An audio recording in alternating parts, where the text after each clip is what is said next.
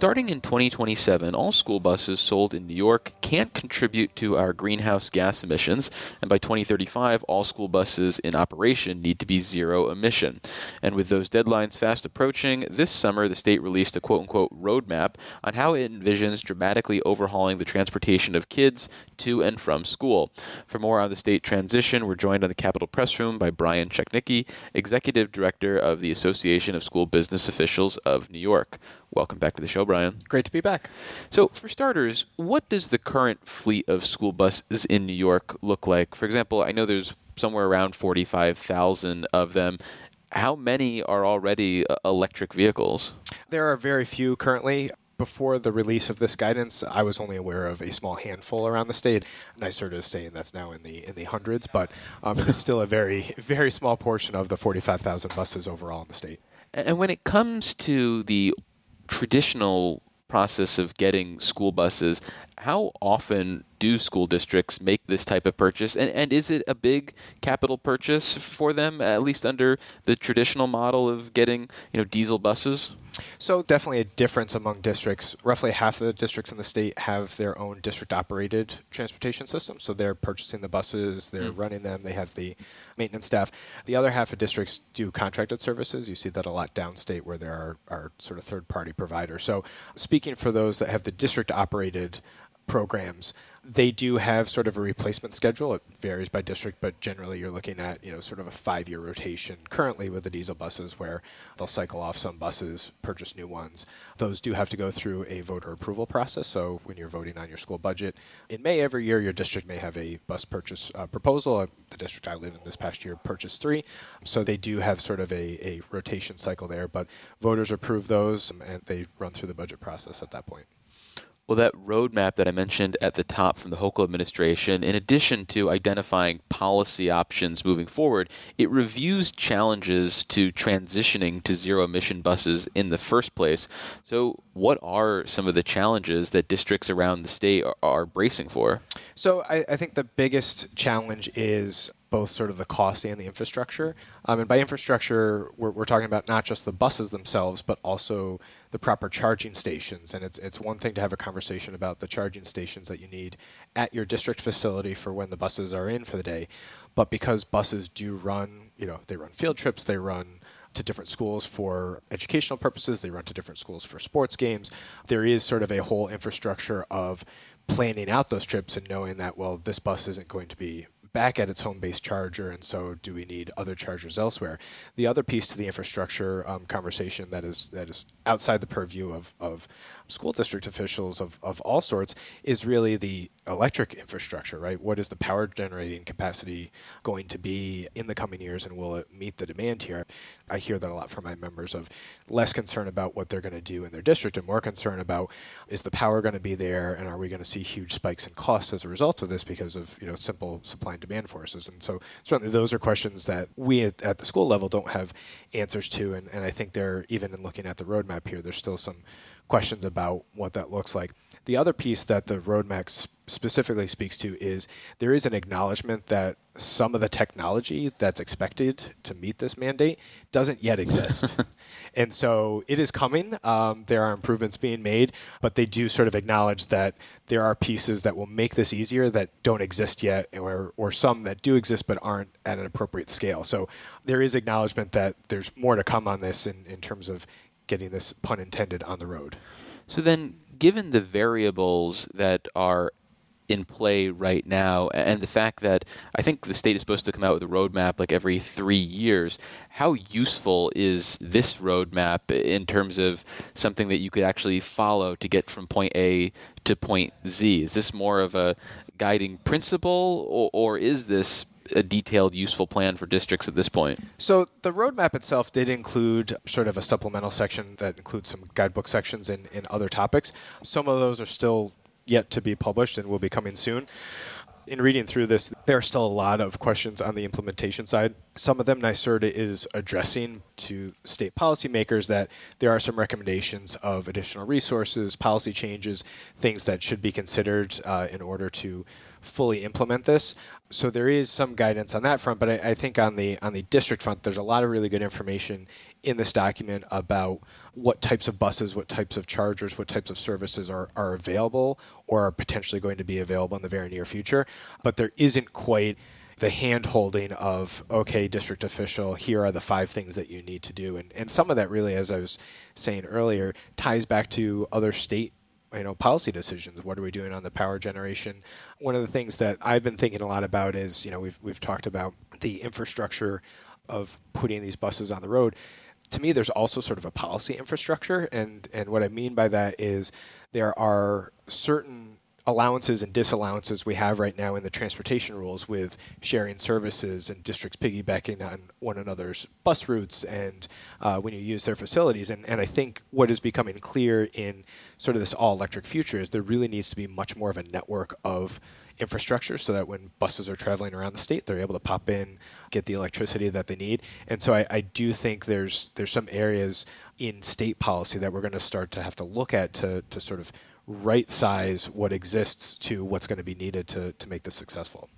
Well, given the lack of infrastructure that's in place right now and all these variables, are districts taking a wait-and-see approach for the most part? Or because of the availability of certain incentives right now, are districts willing to head into the great unknown and start buying some of these electric school buses? So I know many districts have really been waiting until at least the publication of this roadmap. We and others had been advising that districts to sort of dive into starting to purchase these buses without knowing sort of what the state was going to say was sort of best practices was probably not a great idea. So a lot of districts really haven't done much in the lead up to waiting for this to be published. Now that this is out, there will be districts that are going to start taking a hard look at it. NYSERDA specifically in this document anticipates that even though the transition begins in 2027, they're looking at about 3,000 buses between now and then that are going to be converted into electric buses. And so they're at least anticipating that. I don't know exactly where we're going to see, if we're going to see pockets of that in particular parts of the state. But I think that's the type of thing that, we're going to be engaged with NYSERDA and other state partners in connecting to our members and certainly having conversations with superintendents and school boards as well. So I think in the coming months we'll get a better feel of who's ready to take that leap and who's not. But really, people were waiting until the state came out with this document to really start working on it. Are there meaningful subsidies out there right now to help bridge the cost gap between, say, a diesel bus and an electric bus, which can be potentially more than $200,000? The biggest subsidy that's there is existing transportation aid. This is a formula that the state currently reimburses the diesel buses on. It will apply for these added costs, and for many districts, they may be at an 80 or 90% reimbursement rate. So a lot of that will be picked up by transportation aid. There is an addition to that, and I sort of lays out a couple different grant program availabilities. There's also $500 million in the Bond Act that was passed last year. They're still working on getting out the details on how to access that fund. So there are funds available. That all being said, even if you're at 90% reimbursement from the state, to sort of your point, if your share of that 10% doubles, right, that's still a budgetary cost that you need to take into account. And there's a lot of districts in the state under the property tax cap, they're only looking at potentially a couple $100,000 in additional tax revenue every year. And so if you're talking also $200,000 in additional bus costs, right, those numbers really start to add up. What's the penalty for noncompliance? Can school districts just claim poverty in 2035 and just keep running diesel buses, or is there some sort of stick that's going to drive action by school districts one way or another? I don't believe there's a specific penalty written into the statute on this, but it is clearly a priority of the governor and the legislature. They're looking at other similar mandates and other similar incentive programs, outside of school buses, and looking at all sorts of other environmental impacts. So even if there isn't one currently in place, it is mandated, and I suspect if there were some intransigence in the future that there might be some reaction to that. So we've been a supporter of moving forward with this. We have simply asked in our conversations with the state that we do this in the right way, and that we be mindful of challenges that present themselves. The state being able to be flexible on that, and if if the technology doesn't show up in the ways that they expect it to, then hopefully we'll see some acknowledgement of that and applying the requirements accordingly. And we're talking about a mandate that is a decade plus away at this point.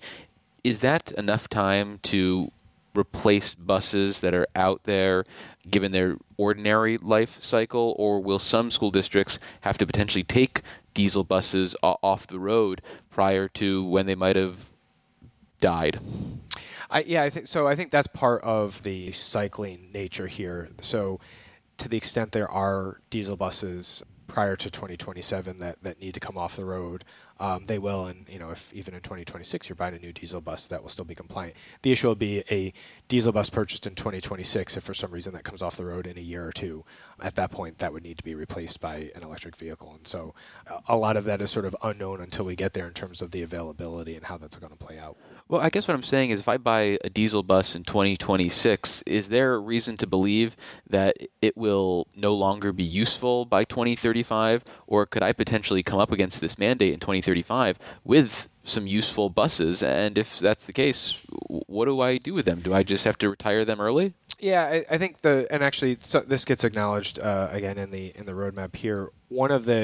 Probably one of the biggest issues, and especially with the newer electric vehicles, because the power and battery infrastructure is sort of so high tech. The biggest issue with those buses is going to be the chassis and their reaction to salt in the winter. And so I think in your example, I don't imagine a diesel bus is going to last, that 8-year period, because for those same reasons, the salt that we deal with in the road in winter times in New York just eats at these vehicles. And so I'm not an expert on actual buses, but based on what's here, I can't imagine that there's going to be, huge amounts of diesel buses that are going to be able to still make it on the road 8-9 years later after they've been purchased. And finally, when we talk about zero-emission vehicles, we're traditionally thinking of something that runs on a battery. Are there other types of zero-emission buses that we should be thinking about? For example, are hydrogen fuel cells something that could work in buses? Is there some sort of technology that I don't know about that you and the ASBO are cooking up? What's the technology out there that makes the most sense, at least right now? So I won't take credit for this knowledge, again, learning this from NYSERDA in their publication, but hydrogen buses are not there yet. That's one of the technology pieces that aren't there. They sort of spell out the possibility that those buses will provide in the future in terms of ramping this requirement up in future years, but they're not there today. So the battery-powered electric bus really is sort of the end of the line here, at least as we look today. One of the things that I've heard from district officials is, what about lower emission vehicles, right? Many districts have converted some of their school buses to using propane and natural gas and other things. And there have been some questions about if those are lower emission than diesel buses, is that acceptable? At least under the requirement as it exists today, the answer is no. But I think that's potentially an area that we can be exploring in the next couple of years, depending on how this implementation process plays out. Well, we've been speaking with Brian Cechnicki. He is the Executive Director of the Association of School Business Officials of New York. Brian, thanks for visiting us in the studio. Thanks for having me back.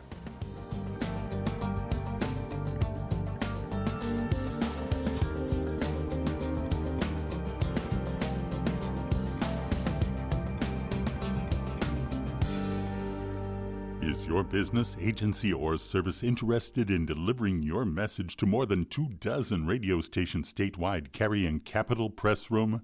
If so, visit capitalpressroom.org to contact our underwriting team.